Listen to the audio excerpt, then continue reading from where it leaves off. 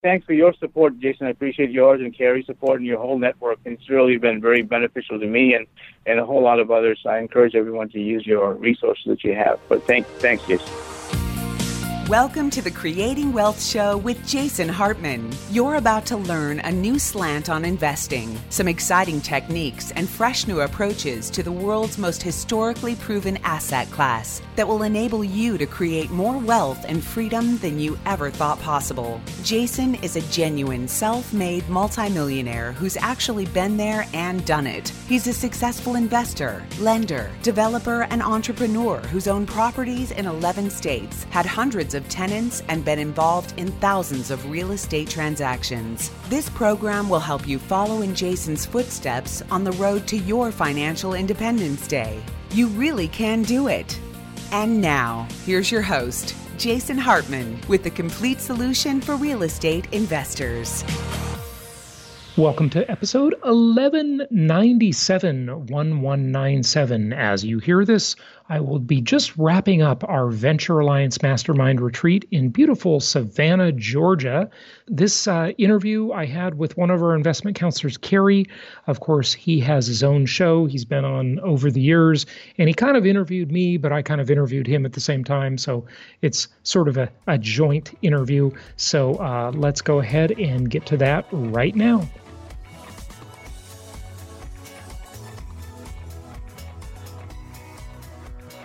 Jason, I credit as being one of the true investment visionaries of our time, because everything you've done, Jason, has been proven out over the last 13, 14 years.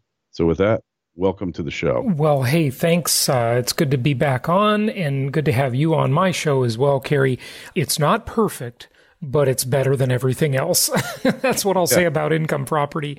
And hey, the question is, when, not if, but when will the recession arrive? I kind of feel like we're at Christmas Eve waiting for Santa to show up, I guess in sort of a bad way. It's a perverse way to say it maybe, but you know, it's like we've been talking about the recession coming for quite a while. A lot of people have, and when I say we, I don't mean us, because I kind of thought this economy would last longer than usual, and it has. But, you know, it's not going to go on forever. There are some ominous signs out there, aren't there? Of course, there's ominous signs. But one thing I'd like to point out, there's trends in place that are causing this economy to continue on. Number one is all of this dollar-denominated debt that has been taken out by overseas trading partners, and they're paying back this debt in dollars. We got $1 trillion a year, roughly, in debt repayments coming back, in dollar debt repayments. And then another trend that is totally overlooked, misunderstood, and neglected because the powers that be don't want you to think about it, the invasion taking place in Europe now and the failing political systems there. Look, for many people, they think it's Germany in the 30s again. And where are they going to put their money? Are they going to go put it in the Bank of China and hope that the Chinese cash their check? Or is it coming to American banks and businesses? Yeah, right. America has always been known as the Brinks truck of the world. In other words, the secure place to put your capital. And I think now that is just as true as it's always been, maybe even more so. And you're right. Tell me, though, you know, the European immigration disaster, it is a disaster. You know, it's interesting. I remember reading something maybe 2 years ago. It was a man who was talking to his daughter. I think his daughter had just graduated from college, and she was kind of making the decision on whether she should take her sort of customary trip to Europe that all those kids take, right, when they're young, right? And I think someone was in the room with them and said, well, listen, there's no rush, because the daughter was deciding between going to Europe on a trip for the summer or doing something else, maybe taking an internship. I can't remember what it said. But the point is that someone in that conversation said, Europe will always be there. And then he says he pondered that afterwards, and no, it will not always be there. Now, granted, the land will be there, but Europe is changing dramatically now. I was born in Europe. I know you know that. I go there pretty much every summer. Sometimes I go there twice a year. it's a disaster. I mean, it's sad. We're witnessing the end of a once great continent. And, it's not just the recent rash of immigration from the Middle East. Before that, it was socialism and just kind of like prosperity even before that leads to socialism and apathy. It is a sad state of affairs, what's going on in Europe. I mean, it really is. I mean, it's not all bad, of course, but I don't know. It's pretty bad. And they're in denial over it, so they won't address the problem. Only guy who wants to do something is the guy in Austria and the guy in Italy running. Now, we'll see how long they last. But you can flight capital, and therefore I'm actually bullish on New York City real estate for the first time in a long time. That's a weird statement. New York City real estate right now is crashing. What are you talking about? And wait till the foreign money starts pouring in there. New York's real estate. But what do you mean it has been? I mean, I did a show a few years back about how all the Russian money was coming to New York City and, bidding up these properties. And, the 1,100 square foot condo was $3.2 million. But that's like the upper class of Europe, upper financial class. When the people who are worth, say, $5 million start piecing this stuff together, they're going to come to the major cities, all right? And even though they've done their best to stop the money laundering and flight capital and all that, it's going to happen at a rate that we've never seen. I'm not saying it's going to happen tomorrow or the day after. They don't really think about state taxes and confiscatory taxes and government inefficiency and all that the way Americans think of it, because it's our country. We're more familiar with it. They think of, hey, New York City real estate, that's the bedrock of value. So you're going to see. Yeah, well, that's interesting. So the thing I think we don't want to mislead listeners, though, in thinking that, I should run out and buy an overpriced condo in New York City, because the reality is that is a highly speculative market with terrible cash flow, obviously. So, but it is interesting what you said, that's interesting. Let's talk about a couple bullet points about the economy. I'm looking at this article that you're looking at. Do we credit Trump for the amazing run that we've had, right? That's one issue. And then the other one, is it going to last? How long will it last? What about this looming debt? Let's tackle a couple of those items. Yeah, well, look, I don't think, and I was very skeptical when Trump became president, that he could keep this thing going or even improve upon it, because we were headed for a recession, in my estimation, when he was elected. Some extent, it's psychological. Other extent, it's lower tax rates. So, for instance, you heard the news probably that U.S. Steel is putting $1.2 billion, investing it in their steel mills at home here. Yeah, that's reasons, exciting. One of which we'll talk about more later is that, number one, the tariffs have definitely cut American appetite for foreign steel. But the second one is the bonus depreciation aspect of the new tax law, where you get to write off 100% of your CapEx day that you do it. Let's explain what that means. Let's not assume everybody gets that. So that means that if you have a steel factory, a steel mill, or whatever business, and you spend money to improve that business, that's called capital improvement or CapEx, that is deductible, versus before the Trump tax plan that we have now, you had to wait to get that deduction. It took a lot longer to realize it. Now it's more immediate, right? Yeah, you wrote off. So if a car lasted or a truck lasted 5 years, you wrote off the value of that vehicle over 5 years. If a machine lasted 12 years, then you wrote it off over 12 years. So you spent $12 million on a machine. You wrote off, just for argument's sake, $1 million a year. Now, the day you buy it, the day it goes in, you write off $12 million. So effectively, you're just deducting that off of your taxable income, and you're paying less in taxes, which is why Amazon paid no taxes last year, besides foreign tax shelters and everything else. So let's wait on the Amazon thing for 1 second. So everybody needs to realize the beauty of this for the USA. I mean, it is incredible, right? The combination of what Trump is doing, okay? And listen, I got my reservations about Trump. Don't give me some email saying, oh, it sounds like a commercial for Trump. All I ever said is that Trump would be good for the economy. And hey, I've been completely right about that. And I think I'll continue to be right about that. And I think, Carrie, you probably said the same thing. So here's the thing, though. Think about what he's doing, right? You institute tariffs, or at least talk of tariffs, right? You don't have to actually do them. You can just say you're going to do it, and the market reacts. So you start the trade war, the trade war. They all keep talking about the trade war. And then you bring jobs back to America in doing this. And then you basically are signaling to American manufacturers and American businesses of any type, look, you got a waiting market here, because now you're going to have a much more level playing field to compete on price. We understand that you American companies have a much higher regulatory burden. You've got OSHA requirements. You've got minimum wage requirements. You've got a whole host of regulations that your foreign competitors don't have to tolerate. Yep. So we're going to level the playing field with tariffs, okay?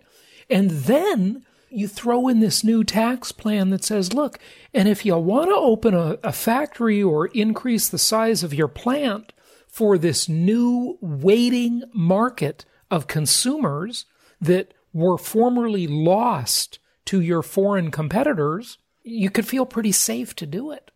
And boy, that is a huge stimulation to the economy. For sure. Right? And it's the reason why, even though the first quarter is generally the slowest quarter of the year, you've seen a 3.2% increase, because there's so many bad factors the first of the year. It's the hangover from Christmas buying season, all these things that generally tend to depress the economy in the first quarter. And this year it went 3.2%. It's amazing. Incredible GDP. It's like experts surprised. Experts not believing. Experts caught flat-footed as usual, because it's experts, right? Who are they? Right. Like our bullet points here. And how long can it last? It'll last until it doesn't. A trend is your friend until the end. Yeah, very interesting. Okay, so I was on someone's show yesterday, and I talked a lot about how I don't think the next recession will be led by real estate or a mortgage meltdown like it was the last time around. I mean, the last time around, it was quite significantly real estate, right? This time, we don't have all those toxic mortgages out there. Now, we do have toxic student loans. We do have some toxic auto loans and other types of consumer financing out there. And then we've got things that are kind of above my pay grade, sovereign debt, and things that I don't even kind of pretend to really understand in a real deep way. I mean, I guess I have a shallow understanding of them. But what do you think is going to be the next thing? I mean, look, the slowdown will come. Yeah. Where will it come from? I see it probably in the financial sector. They've been making all these off-balance sheet loans. The one thing that bankers are really expert at, international bankers, big banks, is figuring out how to lose money, how to loan money and not get paid back. When it comes to that, they are professionals. Nobody is their equal, Jason. Well, I mean, you're saying that as if they do it on purpose. Is there some conspiracy theory behind that? No, they do it recklessly. Right? They lend recklessly. It is the credit cycle that causes the eventual recession, because all of a sudden they look at their book and they say, wait a second, half of these loans aren't performing. We got to stop. And then they call in all the good loans to liquidate. And, they've loaned trillions of dollars to hedge funds. The hedge funds are not doing too well right now. Some of them are, but largely the industry is a bit depressed. And I don't know what it'll be, but it's going to be a financially led recession when it does come. The good thing is that if leadership is in place that says, we don't need too big to fail Bank of the United States, we'll just close it down and we'll protect all the depositors, and we'll use what we would have bailed that bank out with. We'll take that money and recapitalize a new bank that's almost too big to fail. It could be a great opportunity to really drain that sewer known as our financial sector. So we'll see what happens. So let's take this more into real estate investing. What does this mean for real estate investors? What should they do? What are your clients saying to you? in the marketplace as you have all these discussions every day with investors? What are Oh, they? what What they're are they saying? saying, for instance, talked to a lady the other day. She's getting 2 or 3% on her money in whatever investment security that she was in, and it's just not cutting it. And she wants to retire one day. Then we look at a piece of real estate and forget about the appreciation, forget about equity pay down, amortization of the mortgage, which is all positives, but just a cash on cash return, Jason, of 8%. You just can't find that anywhere. And she was looking closer to her area in California, and properties are doing 3 to 5% return, and they're overpriced. If you're lucky, you get 3 to 5%. So that's one thing that I hear.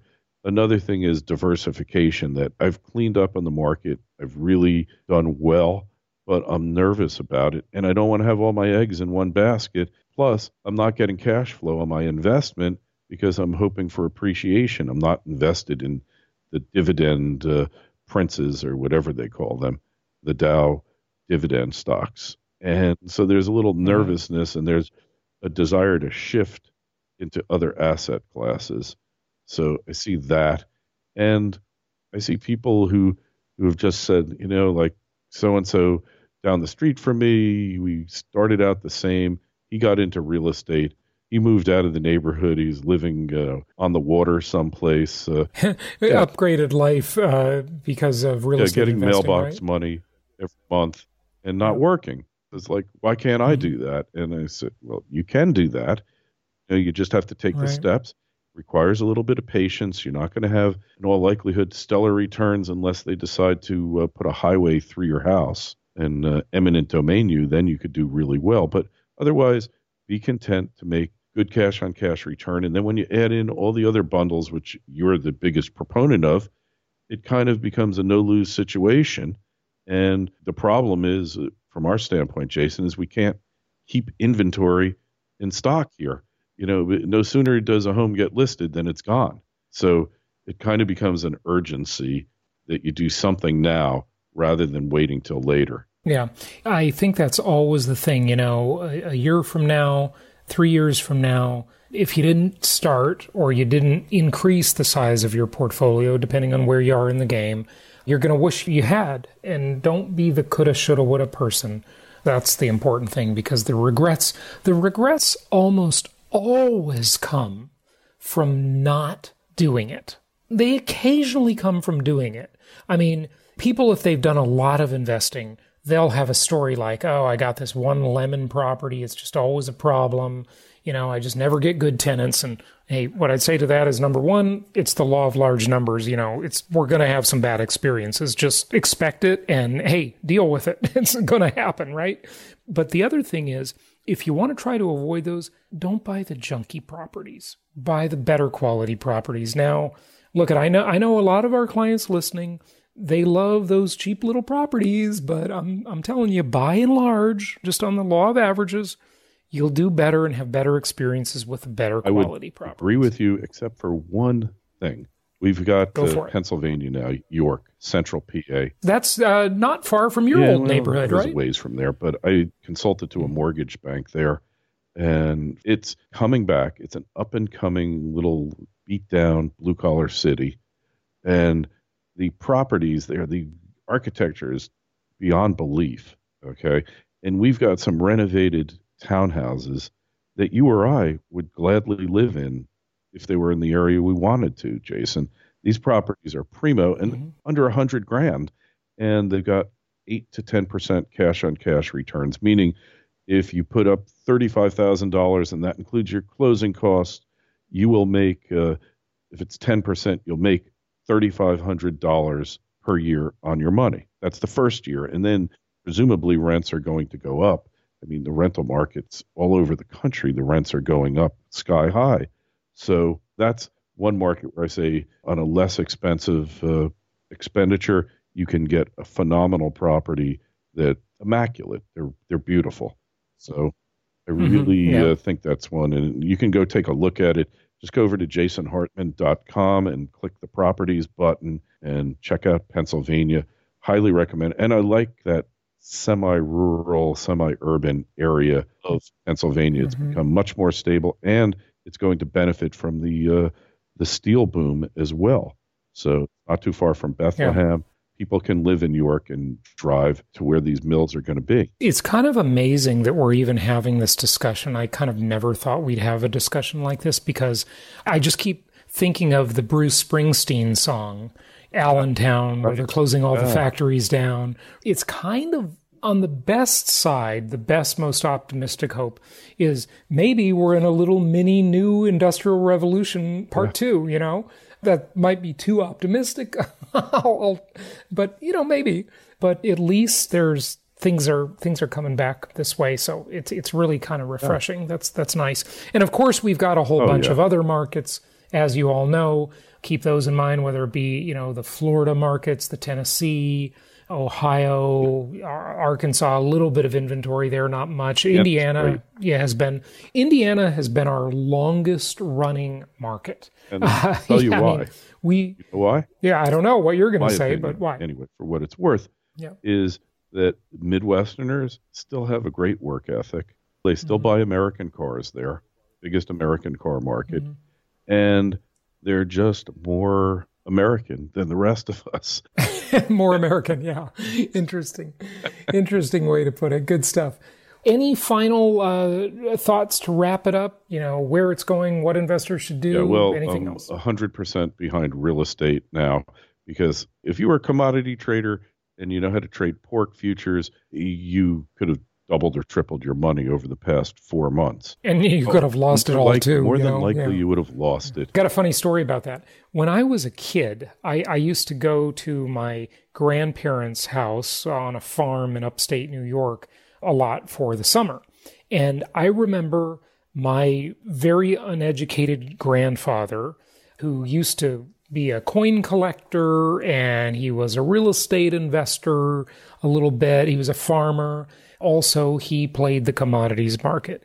And I got to adjust this for inflation because I have no idea what the number is today. In real dollars, I remember him talking constantly one summer about how he lost $92,000 in 4 hours in pork bellies. And I'm like, what is pork bellies, But then I realized, he was playing the commodities market, right? Story.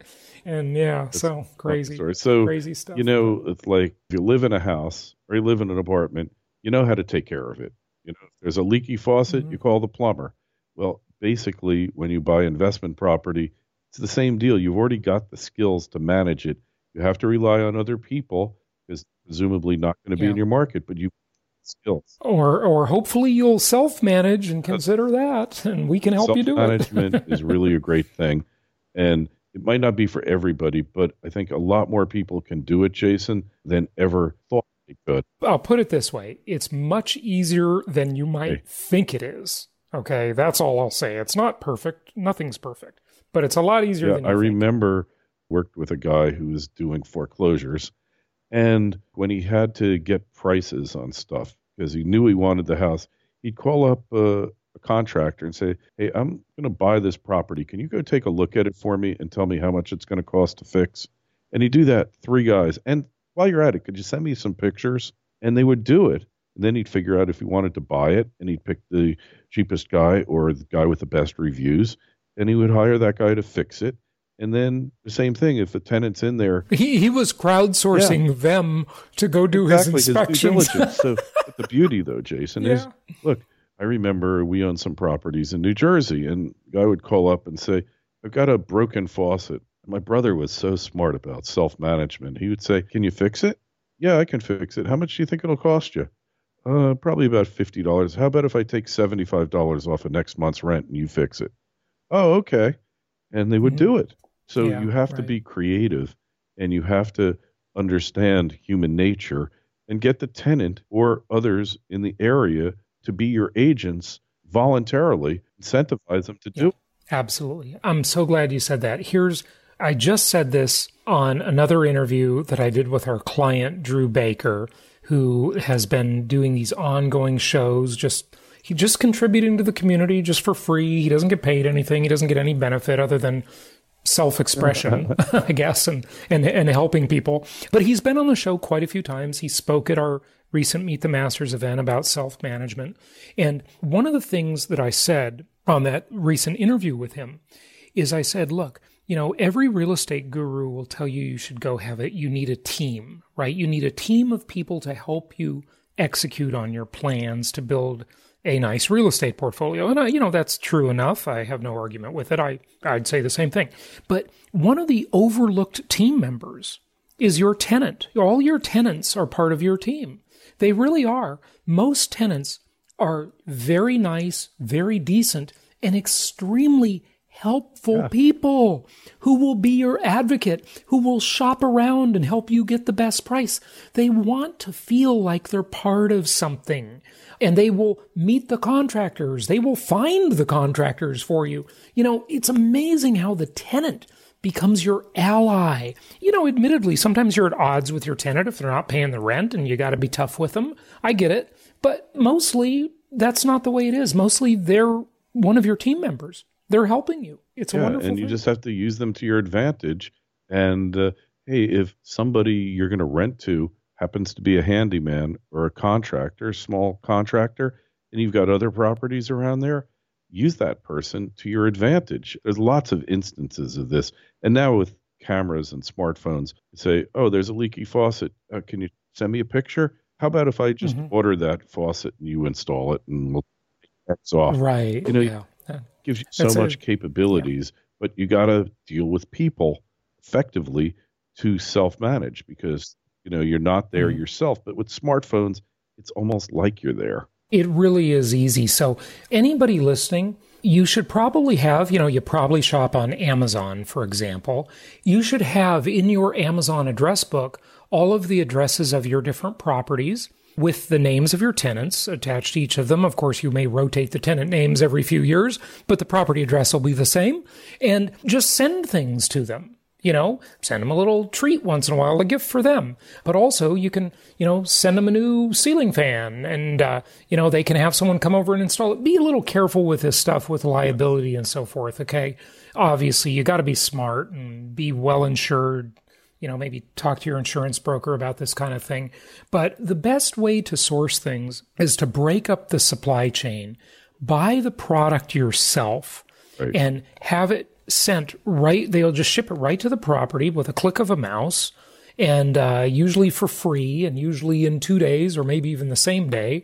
And I'm talking about Amazon Prime. And then, just have a handyman install it. Upgrade the properties for the tenants. If you're self-managing, a lot of this stuff gets a lot cheaper and a lot easier, and the tenants become much more appreciative. They stay longer. They don't turn over the property in bad condition. It's just a better relationship. It's all about relationships. I mean, you said it really well. Hey, if you look at the place and you think, it's Christmas time, I'll send them some new towel racks. Right. Send them a gift that improves your property. Self-serving gift. But you're making it better for them as well. Right. Send them a new light fixture. It's a win-win. It's a win-win. $40 for a new light fixture. Or less. It'll cost you $25 or less, $18. There's so many things you could do, and it's the little things that really make your relationship, people appreciate you, that you're not just a blood-sucking landlord, that you just care about the money and you don't care about anything else. It's like you're in it together. Yeah, right. That's when you self-manage, that is almost always the vibe. When you've got a manager and there's distance, it's just not. So, yeah, it's interesting. I've come full circle on that. I really, I've become much more of a fan of self-management. And what's interesting about that is when I owned properties locally years ago, before I became a nationwide investor in 2004, I would never dream of hiring a property manager. Of course, I always managed my own properties. It was so easy. Like I told the story before about this one property that was in Irvine, California, and it was 10 minutes from my office and maybe, 12 minutes from my house, okay? And the tenant was there for 3 years. I went over to the house after they had moved out to just take a look at it. And I realized, even though this property was 10 minutes from me, I haven't been here in 3 years. It sort of didn't matter that it was local or it could have been 3,000 miles away. It would have been the same experience. That's really funny and very illustrative of the concept we're talking about. Maybe you shouldn't do it on your first or your second. Maybe you've got a property manager you're not happy with, but you've got a tenant you love that loves you, and you both kind of conspire to eliminate the middleman, if you will. Yeah, good idea. And look, if you don't like self-management, you can always hire a property manager the next day. Right. So there is a wide availability of managers that would love to have your account at any time you decide it's not for you. So you can always go back. It's not like breaking up with your boyfriend or girlfriend, right? Maybe you can't go back that time. But with this, you can easily go back, right? It's like Rocky said in the movie, I'm very available, right? The property managers are very available. Yeah, no problem at all. There are instances where you absolutely have to use them, but we don't need to get into them because they don't apply to our clients. But it's a viable option. It takes some getting used to. You got to keep good records, okay? Because you got to know how much money you spent and how much money came in, because the tax man wants to know that. We got to wrap it up, but let me just address that for 1 minute, okay? So, of course, the Property Tracker software is a fantastic tool for that, propertytracker.com. But a lot of times people ask me, well, how do you deal with your bank accounts? And should I set up 29 LLCs? And, I've already talked about that. I'm not going to go into it. But let me just address the bank account issue. I have some bigger properties. I have a mobile home park. I have a couple of apartments, bigger properties. But for my single family home properties, I just have one master account. God, I don't want to mislead. I might have two accounts, okay? But I mostly use one account for expenses. And then at least I don't have my property stuff mingled in with other stuff. Okay. So it's like when I go to my CPA every year for taxes, if there was a transaction related to one of those single family homes in this batch, it happened in this account, right? Yeah. I know that much. So it's not that hard to figure it out. Yeah. I don't think you need a separate bank account for each property. Some people ask me that. You can do it. I think it's kind of overcomplicated though. I just think you need one account for all your properties and just keep it separate from everything else. That's all. And one other thing we should mention, we kind of talked about it, but if you need to set up an LLC, I can help you do that. I was a lawyer in a past life. It's not legal work. It's just paralegal work. Simple enough to do. Yeah. We can do it together if you want, and don't let that be an obstacle to doing what you know you need to do. And I guess that's about it. Yeah, that's a great little helpful service, Kerry, because you were a lawyer for many, many years. So felt like hundreds of years, but it wasn't. But I've done hundreds of LLCs, can do up the articles for you, all that stuff. And there's do's and don'ts. You should probably put together a do's and don'ts list of setting up an LLC, Jason. Hey, good talking with you. Happy investing, everybody. Go to jasonhartman.com for more info. And send me an email at Kerry, Kerry, at jasonhartman.com. Any questions or comments, LLC issues, whatever, just send it off to me and I'll answer it or tell you to hire a lawyer. Sounds good. Thanks again and happy investing. Thank you so much for listening. Please be sure to subscribe so that you don't miss any episodes. Be sure to check out the show's specific website and our general website, hartmanmedia.com, for appropriate disclaimers and terms of service. Remember that guest opinions are their own, and if you require specific legal or tax advice or advice in any other specialized area, please consult an appropriate professional. And we also very much appreciate you reviewing the show. Please go to iTunes or Stitcher Radio or whatever platform you're using and write a review for the show. We would very much appreciate that. And be sure to make it official and subscribe so you do not miss any episodes. We look forward to seeing you on the next episode.